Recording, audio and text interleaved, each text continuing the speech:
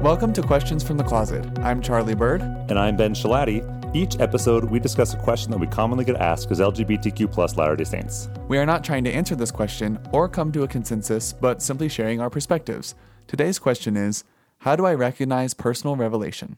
Charlie and I are not terribly diverse, and we share many opinions and life experiences. For example, we both have grown out our facial hair.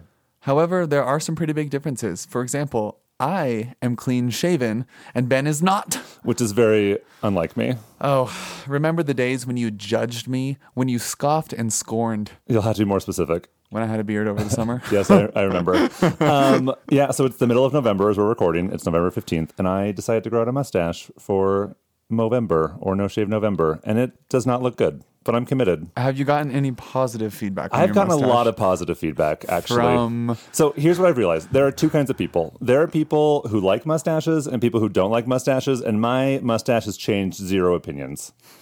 And it's I look at you and I just laugh. I mean, I need like a horse blinder during this podcast, so I don't. I'm sorry. It does not look good. Actually, I knew it wasn't going to look good, and so we just released the Questions from the Closet promo video today, and I wanted to have a video on my Instagram saying please watch the video, and I knew that I was going to be growing out a mustache, and so I recorded it 2 weeks ago. Which is funny because in the video I have a beard. Yeah, that is full circle, isn't that? It goes all the way around. Anyway, one of my colleagues, he was like, the mustache works for you. Maybe if you had a British accent. So I see that. I feel like it makes your head look like I was gonna say a pinhead, but that's so mean. It just makes it look more elongated. Yeah, it elongates which my face. I don't know why, because a horizontal stripe should Yeah, so you're saying I look like a horse. A camel. Yeah. Anyway, it is going away. I've never grown a mustache. I was like, I want to try it once in my life. I was curious to know how much gray it had in it. Pretty evenly dispersed colors. I am impressed with how thick it came in, though. Yeah, I think if I were to have a mustache, I could have a good one. Yeah, I think you can have a good beard, too. Oh, no, my beard is patchy up here. I'm pointing to my cheeks. Anyway, but I figured since I'm wearing a mask all the time, it would, not as many people would notice. So I thought, better now. If I'm going to do it, now is the time. Well, Ben, I love it. No, you do not. You hate it. Well, we like to provide a variety of voices and perspectives, and today we're joined by Sarah Keller-Langford. Hey, guys. Welcome back, Sarah. This is your third time as a guest. It is my third time as a guest. Is it her fourth time as a guest? Oh, no, because she was the host. She was the host. Of Triple the live Threat show. Plus host. Oh, so that means you were my guests one of those times. Does that mean what it means if I was the host? I guess so. You're the moderator. That's why we asked you back, because we are hoping for you to pull everything out of us today. And we also want your perspective as well. That was the really nice way of saying I'm good at asking questions because I'm very nosy. Yes. So, Sarah, for someone who hasn't listened to your previous episodes, just give us a little rundown on who you are. Okay, so my name is Sarah Keller-Langford. I'm a bisexual woman. A bisexual cisgendered woman. I am in a mixed orientation marriage. I've been married for the last 7.5 years to my husband, Brandon, who identifies as gay or same-sex attracted, depending on who we're talking to. And my other episodes, we talked about whether or not I should go on a mission and what is my gay agenda. And then as the host, I hosted their first live Questions from the Closet, and it was really fun. It was really great. We're going to do another one, right? Oh, we should totally do it again. Okay, good. When you're in town. Thank you. Yeah. Oh, I'm moving to Texas. We're very sad. But I'm excited. I'm happy for you, though. Thank you. San Antonio is beautiful. It really is. And you guys are going to come see me, right? Of course we are. Yeah, I have family there, so that'll work. Okay, good. And once you move there, I will have family there. Oh, Ben. Yeah. Thank you. Yeah, it means less with the mustache. It'll be gone by the time you move. Good. Anyway, so we're actually here to talk about something. Yeah, Sarah. Yeah, I mean, what are we talking about today, you guys? When I read Questions from the Closet emails, I get a lot of people who give me very specific situations. They're like, this thing is happening in my life. What do I do? And I always tell them basically the same thing. Like, well, first of all, I don't know, but you should ask God about this. And maybe here's a principle or two to think about. Right. That's usually how I respond to the emails. And then people have been saying, well, you talk about personal revelation all the time, but how do you receive personal revelation? What does that look like? And I think this is a question that's on a lot of people's minds. And the church has been talking about this. We have the Hear Him series. Right. With church leaders talking about how they hear God. And so I thought it'd be good for us to do an episode on how we do that. So a lot of people send you emails asking you to tell them what to do with their lives. Yes. Okay. Is there any consistency in like what some of those questions are or what it looks like? People ask very specific questions about very specific life circumstances. They'll like tell me a whole like paragraphs of what's going on in their life. And then they'll be like, what should I do? And, I think they might be reaching out to me because they think I might have some wisdom to offer or maybe an answer, or maybe they just, and honestly, I know that even if I told them specifically what to do, they wouldn't necessarily do it. Mm-hmm.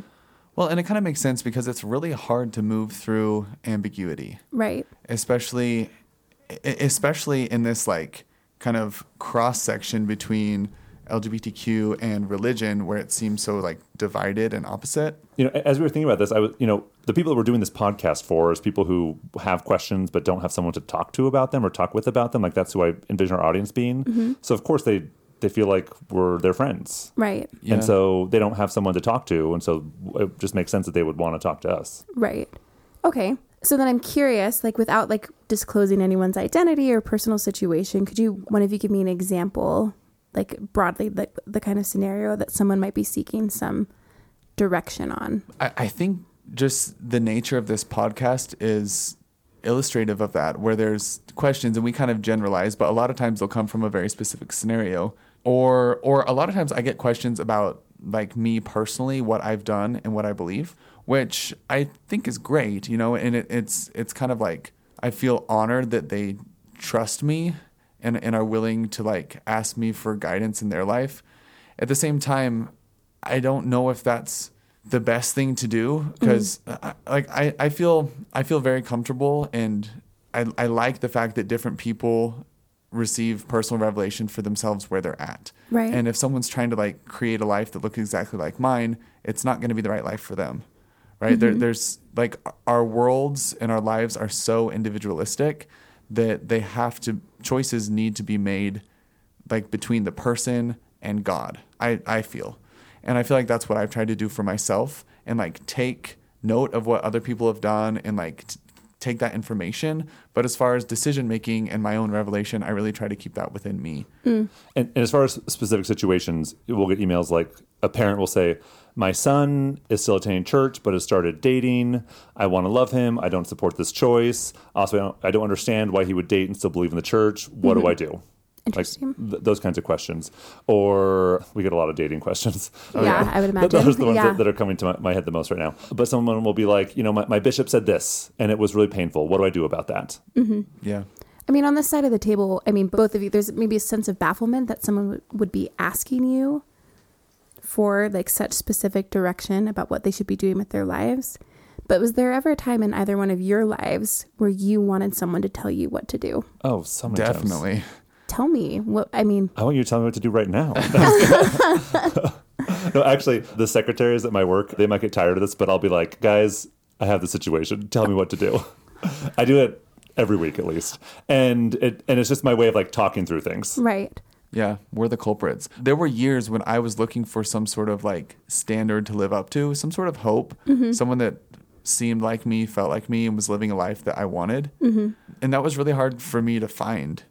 And I don't know if I ever really found it for me. So I think just over time, I started putting less stock in other people and more stock in God. Okay.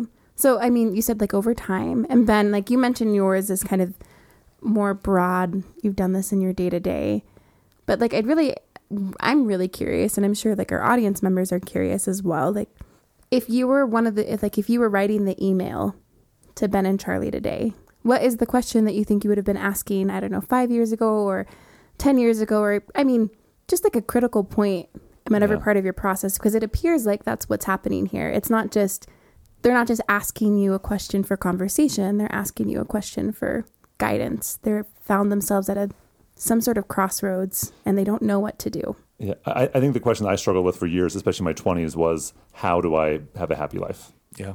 I felt like every option I had was terrible. And I felt like no matter what I chose, I was going to be miserable. So I would have wanted to know, like, you're happy. How do I have a life like yours? That's what I would want to know.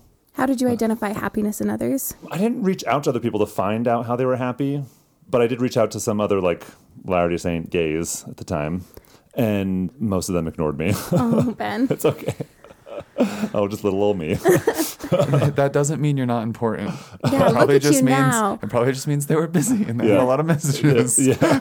But look how gamous you are now. Like, Right? Just look at me now. And, I didn't really, I guess I didn't really look at someone else's life and think, okay, how can my life be more like theirs? Okay. But just like with the circumstances I'm at, what can I do within my own circumstances? Mm-hmm. I'm not a terribly jealous person, so I don't really look at someone else's life and say, oh, I wish their life were mine. Mm. What about you, Charlie? Was What, there like a what would question? I have asked? Yeah, I mean, to what my would you have current asked, self? or was there a question really that you would have been asking, maybe not your current self, but just somebody to tell me what to do here, tell me how to do this? Oh, well, I think that question changed as I gained more information. Like it was constantly evolving. And the questions I have now that I need answers to are very different as well. But some of the biggest ones for me were like, am I actually gay? Can I say that I'm gay? That was a huge one for me. I really, really pushed against that label because I wasn't comfortable with it. I wanted to identify with being straight first. But if not, then I really was like more drawn towards same-sex attraction, that as an identifier. And I like felt like I needed permission to say I was gay for someone, from someone. And then later it kind of turned into, should I tell my family? Should I tell my friends? Should I tell this specific person? And again, I guess that's a specific scenario. Mm-hmm. Like given all of this relationship and this history, is it safe? Is it okay? Will it ruin this relationship or modify it in a way that I'm uncomfortable with? And then definitely questions of, should I be seeking, like, should I still be dating? Like once I'd been like, okay, this is who I am. I don't feel it's something that's going to change. Should I keep dating my girlfriend? Mm-hmm. And how do I manage that relationship? And if I should, how do I tell her, And so there was just like a lot of those specific questions, and they just, got progressively more complex as they went on. And as you were talking, Charlie, I remember a time when I was 30, my life had fallen apart. I was at like rock bottom, and I was just like, how do I move forward? Like, how do I have a meaningful life? Mm-hmm. And just like that question, just like, what do I do? And I didn't reach out to anyone because I felt like there was no one to talk to. Right. Yeah. And so it was just a lot of, I identify a lot what you were saying, Ben, about like, can I have a happy life? Because I remember just constantly scanning all my options and being like, these are all the worst option. And I really felt like there was not a place for me to move because either way I was giving up too much of who I am. Yeah. And if I had reached out to someone and said, can I be happy? And if they're like, yes, Ben, you can be happy. Of course you can. I would have been like, thanks. I'm not sure it really would have meant much. Yeah. So again, all of these questions are very different from each other, but like broadly speaking, people are asking you questions because they have a lot at stake. Mm-hmm. Yeah. And with that, like that means they have a lot to risk and they don't want to mess it up. So they're looking for someone to help diffuse the amount of risk. They're doing risk management. Yeah. They're managing their risk. That's a nice way to put it. Yeah, that is a nice way to put it. So they're managing their risk when they are reaching out to you for questions. I don't want this to sound like we don't want people to ask us questions because we do. Like, I think there should be literally the point of this podcast. Right. Right. It's questions from the closet. And there should be like a lot of discussion and pondering and thinking about these questions. And I hope they're asking people. And at the same time, when I've put my faith and hope in a person, I've been disappointed every time. I've either had someone that didn't know an answer who loved me and cared about me, or I've had someone who I thought gave me an answer that turned out to not be who I thought they were.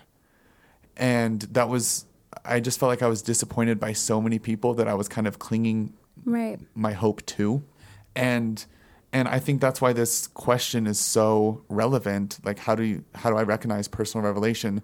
Because only when I started turning to God and focusing my efforts through Jesus Christ did I start finding the hope for a happy future that I was desperately seeking. Right. When I'm asking a question about what it is that I want to do about what I should do with my life, I generally have an idea about what it is that I want to do. Yeah. Mm-hmm. Okay. And so how have you personally balanced and negotiated wants with answering personal questions? Yeah, that's a beautiful question. And I'll just tell an experience that I had just today, actually. So last week, I was invited to speak at something, and it was going to require that I take 4 days off of work. Oh my gosh. And I was like, I don't know if I want to take 4 vacation days to speak at this thing. And so, it's not even like a big thing. Like, and I asked a number of people for. If this is your thing, Ben doesn't think it's very important. Just a little FYI. Yeah. Anyway, so I kind of think out loud. So I talk to people, like I talk through things with people. So I talked to some people who were familiar with this event, and I'll just say it's at Aspen Grove at BYU. Is that, I don't think I need to hide that. Yeah, I was asked to speak at Aspen Grove at BYU this summer, and so I had to take 4 days off work. So I talked to some people who'd been to Aspen Grove, who'd been there, and like everyone was like, Ben, don't take 4 vacation days. Like just go somewhere else, like go on a real vacation. And I was like, yeah, that makes the most sense to me.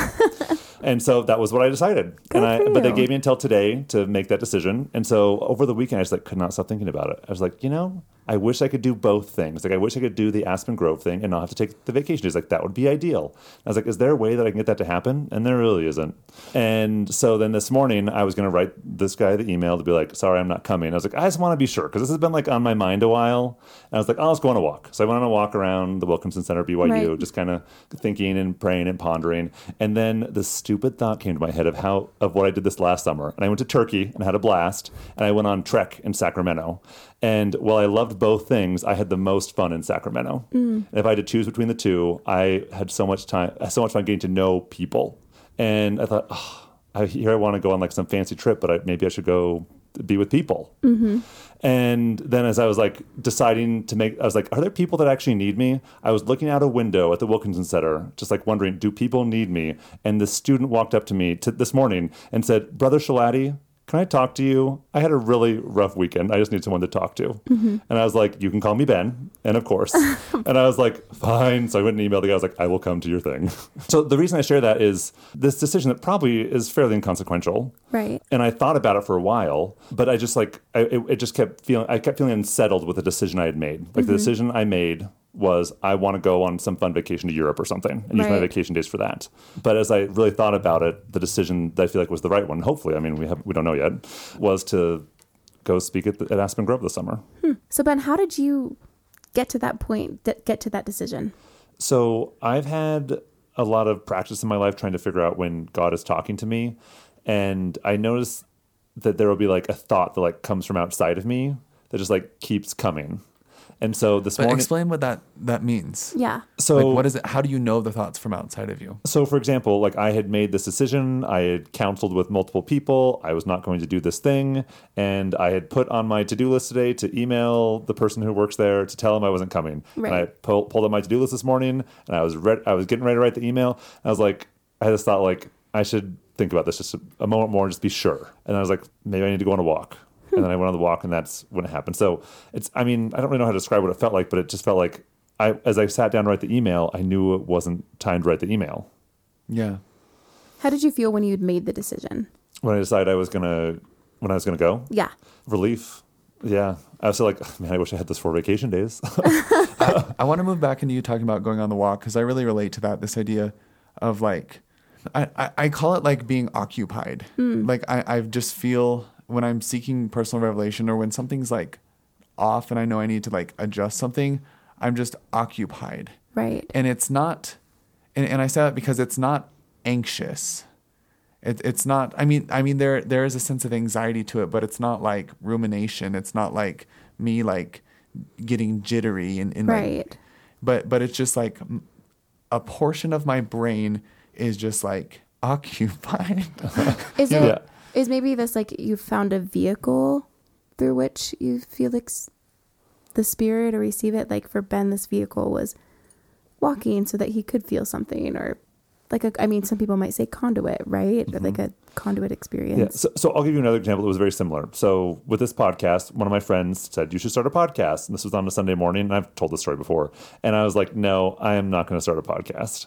And this is like on a Sunday morning. I didn't have church like 1:30. So I just like sat around my house, read some scriptures, called my dad. And the thought just like would not go away. And then when I got to church, like the thought just wasn't going away. And I didn't want to do it because I didn't know how to do a podcast. Like I had no idea how to do it. And it just seemed like a lot of work and I didn't want to do it. And I was sitting next to Deb at church, and I wrote on my program, should I start a podcast? And I pass it to her. And then she and I wrote back and forth throughout the sacrament meeting. And by the end, I was like, I got to do this. I don't want to do it because I don't know how to do it. Right. But it's time to figure out how to do it. So this is interesting because I'm seeing a differentiation between personal revelation as it comes to you and personal revelation that you seek. Mm-hmm. And I wonder if we receive those differently, because the way that personal revelation comes to you, I feel similar to in what you're saying. But when I'm seeking it out, it's a very different experience than that. Like when a thought comes that we're not trying to get, that just comes out of Yeah, nowhere. well, sometimes I have a question, and so I specifically seek personal revelation about that question. And other times, I just have personal revelation come to me. Like sometimes you're just driving, you're like, I should call someone. Yeah. And I think those are two different things. What are some other, I guess right now I'm trying to understand the personal revelation coming to you. What are some other phrases or words for that? I mean, God speaking to us, promptings. Yeah, promptings. Yeah, promptings, impressions. Impression. Okay. And it's interesting because I like the word impression because sometimes it feels like this thought is pressed on me. Okay. And I think that's what I meant by occupied. Okay. Yeah, because it's not just something in my head, but it's something almost like a metaphysical weight on me. Yeah, it's not comfortable. There's a sense of discomfort, but neither is it painful. That's interesting. Yeah, because I wanted to not think about doing a podcast. I wanted to just say no to this invitation, but it just was pressed on me, and I just couldn't let it go. I mean, what are the different ways that those external impressions have come to you? It sounds like other people. So this happens to me not a ton right now because I don't do a lot of writing, but when I was writing more before, I would go to bed and I would have a thought that I just could not get out of my head. And I couldn't go to sleep until I'd written it down. And so some of my favorite blog posts, I wrote at 12:30 in the morning. That just flowed out of me in the middle of the night. Yeah. And that'll happen sometimes when I wake up too. I'll have been thinking okay, how do I finish this chapter? How do I finish this post? How do I say this? In the morning, I'll just no. And I've had enough experience where that's happened and I haven't written it down and then I forget what it was. And so when that happens, okay, right now I'm going to write this down. And so I have notes on my phone where I'm okay, this is the phrase that I'm going to put into this post or into this essay. That's really interesting that the phrases, because I that's very different from my experiences. But before I share my experiences, Charlie, do you have something similar or parallel to Ben's experience? Surprise. We have yes. we have many shared experiences. Tell me more. Yeah, no, I feel a very similar way. And when I'm kind of in that mindset where I'm there's this thing on me, sometimes I don't even know what it is, what I'm supposed to do, but I kind of feel guided in steps to sometimes even go to specific places where I'll get specific ideas. And I think that's why it rang true to me when you said you need to go on a walk, and then on the walk you had that, because sometimes I'll need to physically move and I just kind of know where to go. Additionally, you talked about the phrases, Ben. I feel a lot of my book was when I woke up at 3 a.m, and because I was thinking about it before I went to sleep, and I just wake up and I just have this either sentence or paragraph that I would just write. And then I go to sleep, and then I actually wrote a whole chapter once in the middle of the night and woke up and looked at it, and I was oh my gosh. Wow. And it was beautiful, and it was exactly what I'd been trying to get, but I couldn't do it. And the same thing will happen to me when I'm speaking, when I'm giving a presentation, a thought will come to my mind that I've never had before. Okay. And those are the best my best one-liners. Oh, yeah. My very first time speaking about being gay was at the Tucson Institute, and someone asked a question, and I said, I used to think the atonement would make me straight, but instead it healed my broken heart. And when I said that, I was oh my gosh, that is so beautiful. And it wasn't my thought. And that kind of stuff happens not all the time, but I'll be speaking, and then this thought that I've never had before, and how to say it will just come to me. Well, I think some of it is what you're looking for and what you're thinking about. I tend to be a very this kind of feels uncomfortable to talk about in a way, actually, just because it's look at us talking to God. Well, and I don't want it to be like that, but I think everyone can talk to God, and I think everyone can get revelation. I mean, you also might consider there's some discomfort because it is a very intimate, personal thing to share. How does God speak to you? And I do have a quick question. Can I just Go ahead. So earlier we were talking about core values. Yeah. I remember a very specific moment when I was attending the University of Arizona, and I was listening to this podcast, and someone was talking about their core values, what they wanted their life to look like, and what they wanted etched on their tombstone. And I remember the specific place I was at when I thought, what do I want my life to be about? And while I stood there on these steps on the University of Arizona campus, I made very two clear goals that have become my life mission. I want to become like Jesus. I want to build Zion. And those have become like my core values, like as we were talking earlier about core values. And as I've tried to do those two things, become like Jesus, develop his attributes, and build Zion, build the Church of Jesus Christ of Latter-day Saints, build up my fellow saints and the people around me in my community, that's when the revelation has really come, as I've tried to do those two things. And I think that's when I get uncomfortable, or why I get uncomfortable when people ask me specifically what to do, because I can't speak to their core values. Right. Like what Ben's going to do in his life is different than mine, and I respect and love what he's doing, and I also respect and love what I'm doing, and there can be similarities and there can be differences. But that's like a key point, I think, Ben, like knowing who you are and what your aim is. And maybe that's what you were getting to, Sarah, earlier when you're saying like what you want.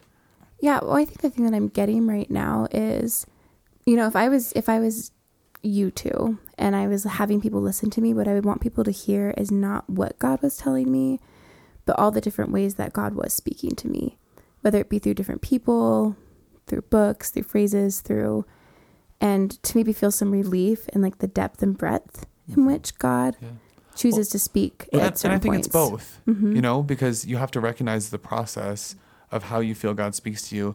And then I find myself often recreating that process because I've really tried to be mindful and conscious of what that experience is like. And those times when despair has turned into hope, and what was the kicker, what kind of, environment, what was I doing? How did it feel to receive that change or that idea or thought? And so I think on the one hand there's that, but then also being able to know that it's from God and process that information and go through with it. Do you feel like the both of you are pretty consistently cognizant that when you're experiencing something from God, that it's from God? Or do you look back on it and be like, oh, I guess that was a spiritual, I guess that was revelation? It depends. Sometimes I know, and sometimes it takes me a while to figure it out. But is there any increase in consistency the older you get and the more you practice this? Or is it always just kind of, oh, I guess it just depends? No, I think I've gotten pretty good at the language of the Spirit in my life. I mean, of course I could do a lot better, but I just last week, there was a text message I was going to send someone. I was going to ask them for something. I just really felt and it really odd, strong discomfort as I was writing this text message. Right. And I was like, okay, I'm not going to do this, because there have been enough times where I've had that feeling and I've ignored it, and then it doesn't go well. The opposite side, I would say the same thing, but from a different perspective, where I feel like I've had enough times where I do things and it does go well. And I don't know, there's just it's almost like there's a different color, like a different filter to the thoughts and that are impressions for me. And But it's it's color's the wrong word. It's like a different filter, but it's a different emotional filter. Okay. Like it's coming through a different receptor. Tell me more. I'm so curious. I don't know how to explain it. When is a time that a recent time that you'd be willing to share in which you've been like, okay. And also these are things that are ineffable, if you will. These are we can't put this into words because it's not. Yeah. But we can try. Yeah. So the most recent time that I'm thinking of is when I was deciding whether or not to move back here and do a master's at BYU.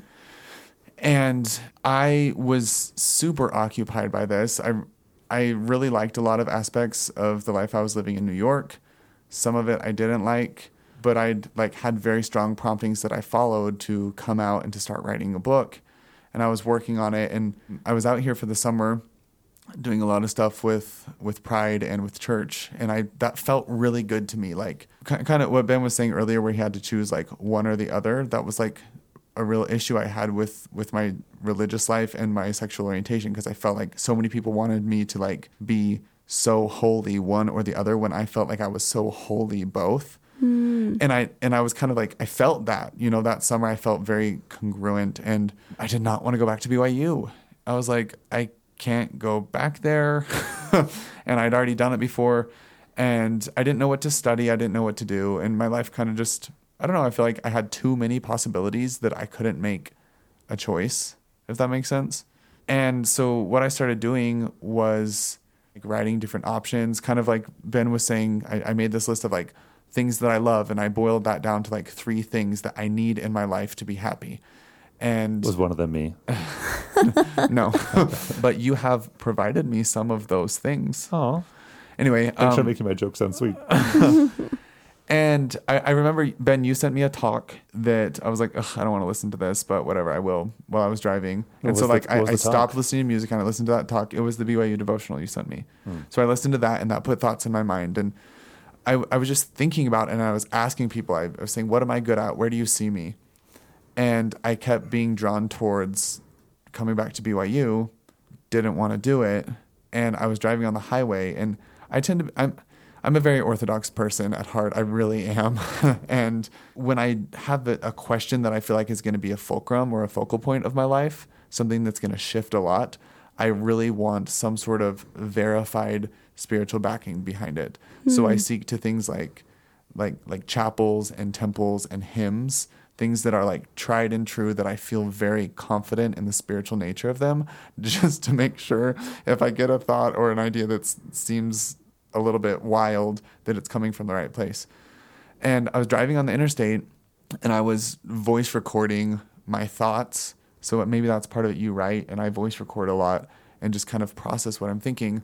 And on my shuffle came Come Come Ye Saints.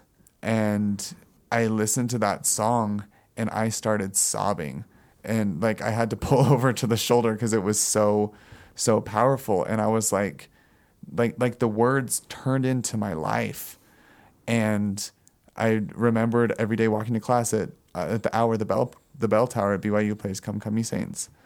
And I just felt this rush of emotion, but more like this opening, like this thing that I didn't want to do, this clouds, like I didn't want to put myself back into this situation where I'd had to like before, where I was closeted, and there's a bunch of like issues I see on BYU campus with LGBTQ plus things. And I was free of that in New York. And I was like, I have to go back into this cage in a way, but it wasn't, it like lifted, and I saw the bigger picture.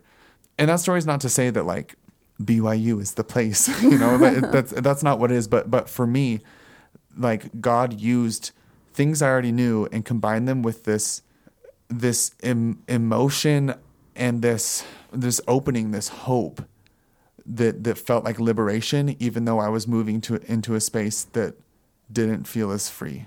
And sometimes I still don't want to be at BYU, honestly. Right. But so many times it's been confirmed to me that this is where I needed to be. Can I tell a different but parallel story? Sure. Charlie, that was beautiful. Thank you for sharing that. And, I didn't want to come back here either. Like, I cannot express how much I love my life in Tucson. And we hate it here. No, I just love my life in Tucson. I loved the people there. I'd spent 11 years in college to prepare to be a Spanish professor. And as I was finishing that degree and as I was looking for jobs, I just felt like this pit in my stomach, like this actual pit in my stomach. And then one day, one of my friends just sent me her application to a master's in social work program just so I could proofread it. And suddenly I was like, that's what I'm supposed to do. And it was very embarrassing to me because I was just finishing a PhD, and to switch to a master's in another field was like very embarrassing. And once again, like I just loved my life in Tucson so much.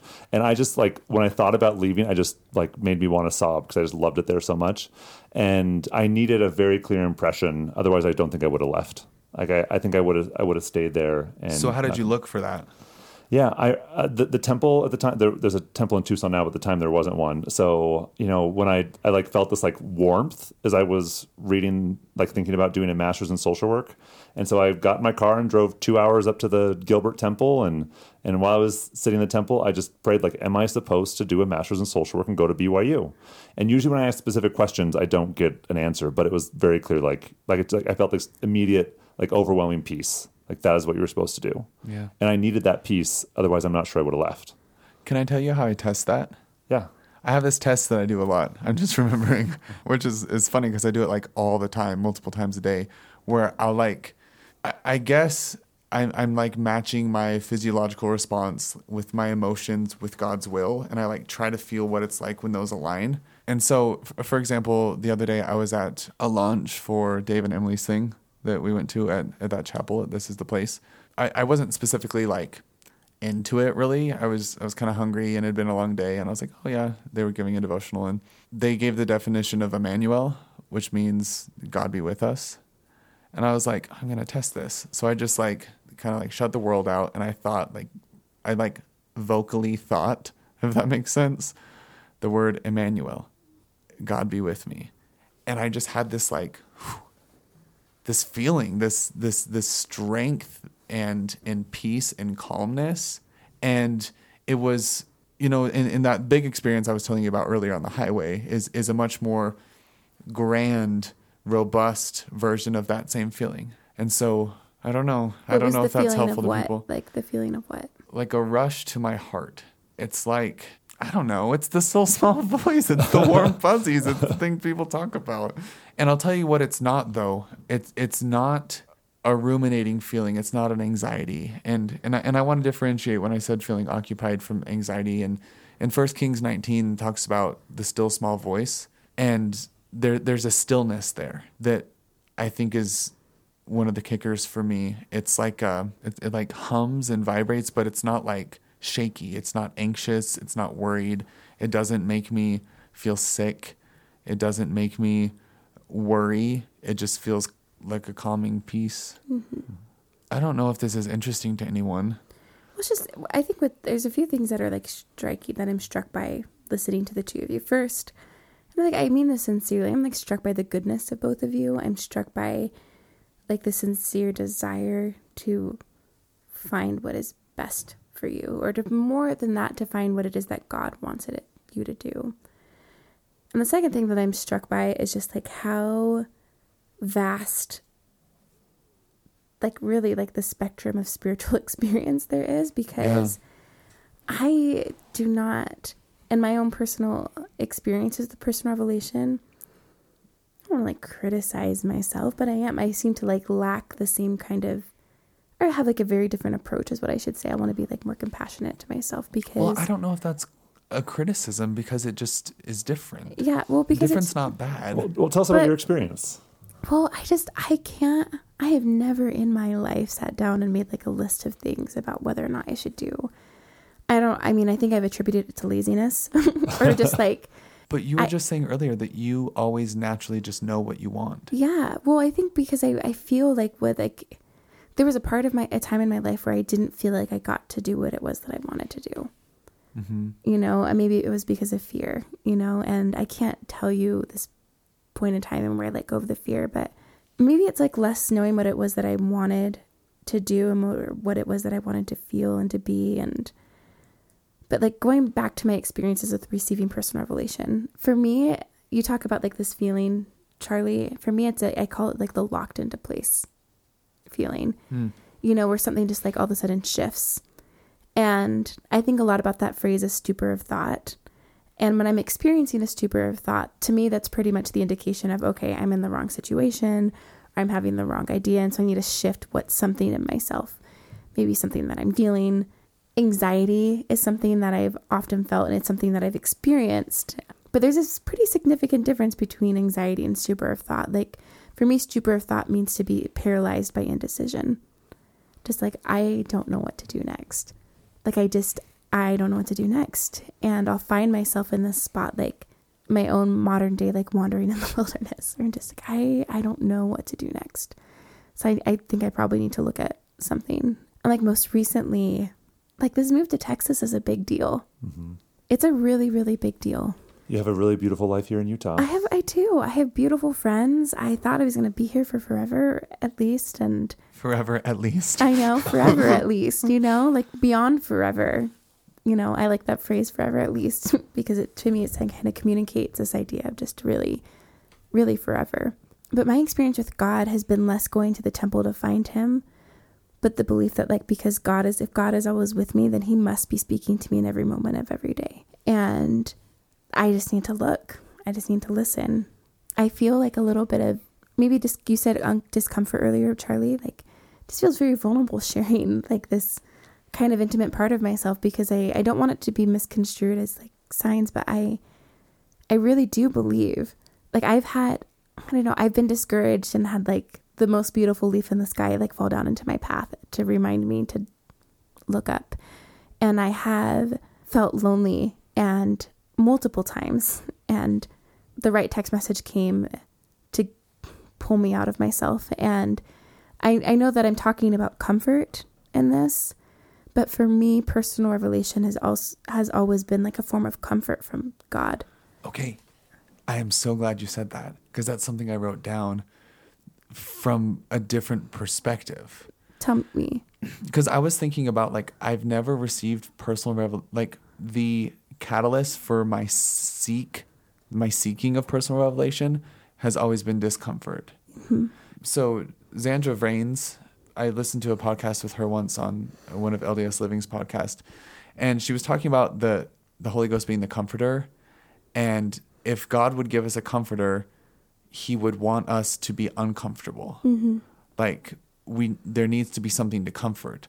And so like part of life is like moving through challenges and changing and making those shifts you were talking about. And I kept bringing that back to the restoration. And even when you said being paralyzed by indecision, it's like hitting a wall. Yeah. And I think every LGBTQ plus Latter-day Saint can relate with this idea of being paralyzed by indecision. I like that. If anything, like that is the best thing out of this podcast to me, because you put into words what so often I felt that made me feel uncomfortable and made me seek revelation. So I think of Joseph Smith thinking like, there's so many options. I don't know what to do. They're all wrong. Are they all right? Which one of them's the best for me? What is salvation? Can I be saved? Those are the exact same questions that do and have been running through my mind for years. And the questions that ultimately, the discomfort that pushed him to ask and seek and knock and really believe that there would be an answer on the other side of that. And then that comfort comes from the Holy Ghost. And I just think that's such a beautiful allegory. I'm so glad that like we have a God that like speaks to us by ultimately being helped ourselves, you know, like this idea of like self-flagellation. I'm glad that we've moved on from it generally as a society, like at least within my own personal belief system, that like beating yourself up. Yeah. Like God doesn't want me to go towards discomfort. Like he wants me. I love that idea. Just like of going towards my comfort. Cause like going to this thing with Texas, I would say the exterior of it is discomfortable. Is uncomfortable in just about every possible way. I'm traveling a lot. I don't get to be with my husband. My apartment is 299 square feet. Okay. That's a little tiny studio apartment. I don't have my things with me. You've been on my couch. You know how much I love my couch. Like my couch is amazing. It's a nice couch. Very comfy couch. Right. And so, but like I'm going towards my comfort in choosing to go to Texas. And as I see that, like, Brandon, choosing to marry Brandon, like I was going towards my comfort. And I think there's a difference between comfort and safety, right? Because I think for me, if I was only just trying to be safe, then I wouldn't have even gotten to the discomfortable spot in the first place. But yeah, for me, personal revelation has always been about going towards my comfort and recognizing the different ways in which God is trying to ease the pain in my mind along the way. Can I ask you a question? So moving to Texas, marrying someone, those are scary things. Yeah. How did you move through the fear? The next right thing. We just saw Frozen, the musical, and it was amazing. But my favorite part of the Frozen franchise is in the second movie where Elsa sings a song about doing the next right thing. It's Anna. Anna, sorry. My nieces would be horrified right now. Anna. And the next right thing. I looked at these things. So for example, I'm spoiler alert with this thing with Texas, or an important piece of context is I'm moving to Texas because I want to get to know my birth dad. And my entire life I have lacked a biological validation of who I am as an individual. And I'm finding it. And the answers that it has given to me have been incredible. It has been validating. It has been soothing. And I'm like, okay, that seems like the next right thing. Like getting to know myself more is like a good thing to do. Mm-hmm. And going to be with someone that I didn't know for 30 years, it seems like that's a good thing to do. And when I go back and like look at the patterns of my life, my life is weird. We don't have time to like talk about like, but I feel like my life has been like a series of miracles from end to end, where at the right moment, God intervened to give me the faith to like make a pretty significant pivot in my life, whether it be to get married, move to Texas, change my major, move from one apartment to another, where it seemed to defy all logic. But as soon as I made that choice, like something, locked into place. Sarah, you're articulating a principle that I just have been thinking about a ton lately, and it's this idea that God will surprise us. Yeah. Like he'll surprise us with goodness that we couldn't have ever imagined. Like I remember this was not that long ago when you first talked to your birth father. I remember you telling me about that experience. I'm like, this is insane. Yeah, like 20 yards away from here. And it wasn't that long ago. It was recent. And now you're moving to Texas to work with him. And like 2 years ago, if God had told you that would have been insane. You were like, that is bonkers. It's an impossibility. And yet it's this beautiful thing that is just so right.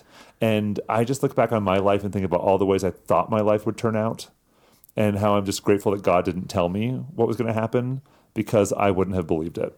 Yeah, definitely. And one of the things I like to say to Brandon is that like I'm really glad that he's defied all of my expectations, because I didn't know enough to ask for what it was that I have now.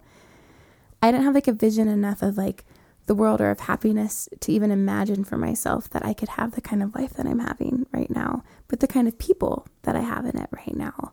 I guess like if I'm thinking back to myself, I think that has like reinforced my confidence in this idea of going towards my comfort, because I really do know that like God can do it better than I can. And he has. Like there's nothing logical about my life. I know that. But it has been so beautiful because of that. And that has been my experience, has been that belief in like ever-ending belief and trust that even knowing what it is that I want, at the end of the day, what I want, I just want to be open enough to allow God to put me where it is that I need to be or want to be. Mm-hmm. That's really what it is that I want at the end of the day. And it manifests itself in different ways. I don't think that I can hear God if I am uncomfortable physically.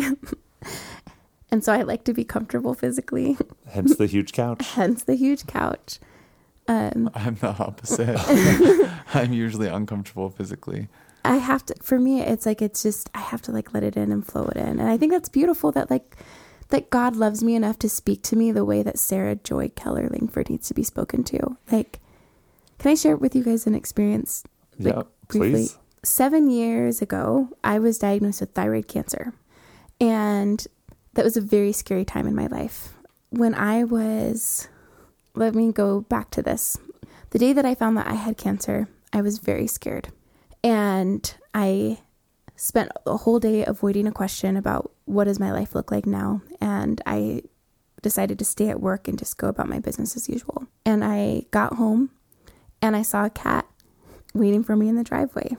And I thought that, oh my goodness, God sent me a cat to like play with me in the driveway.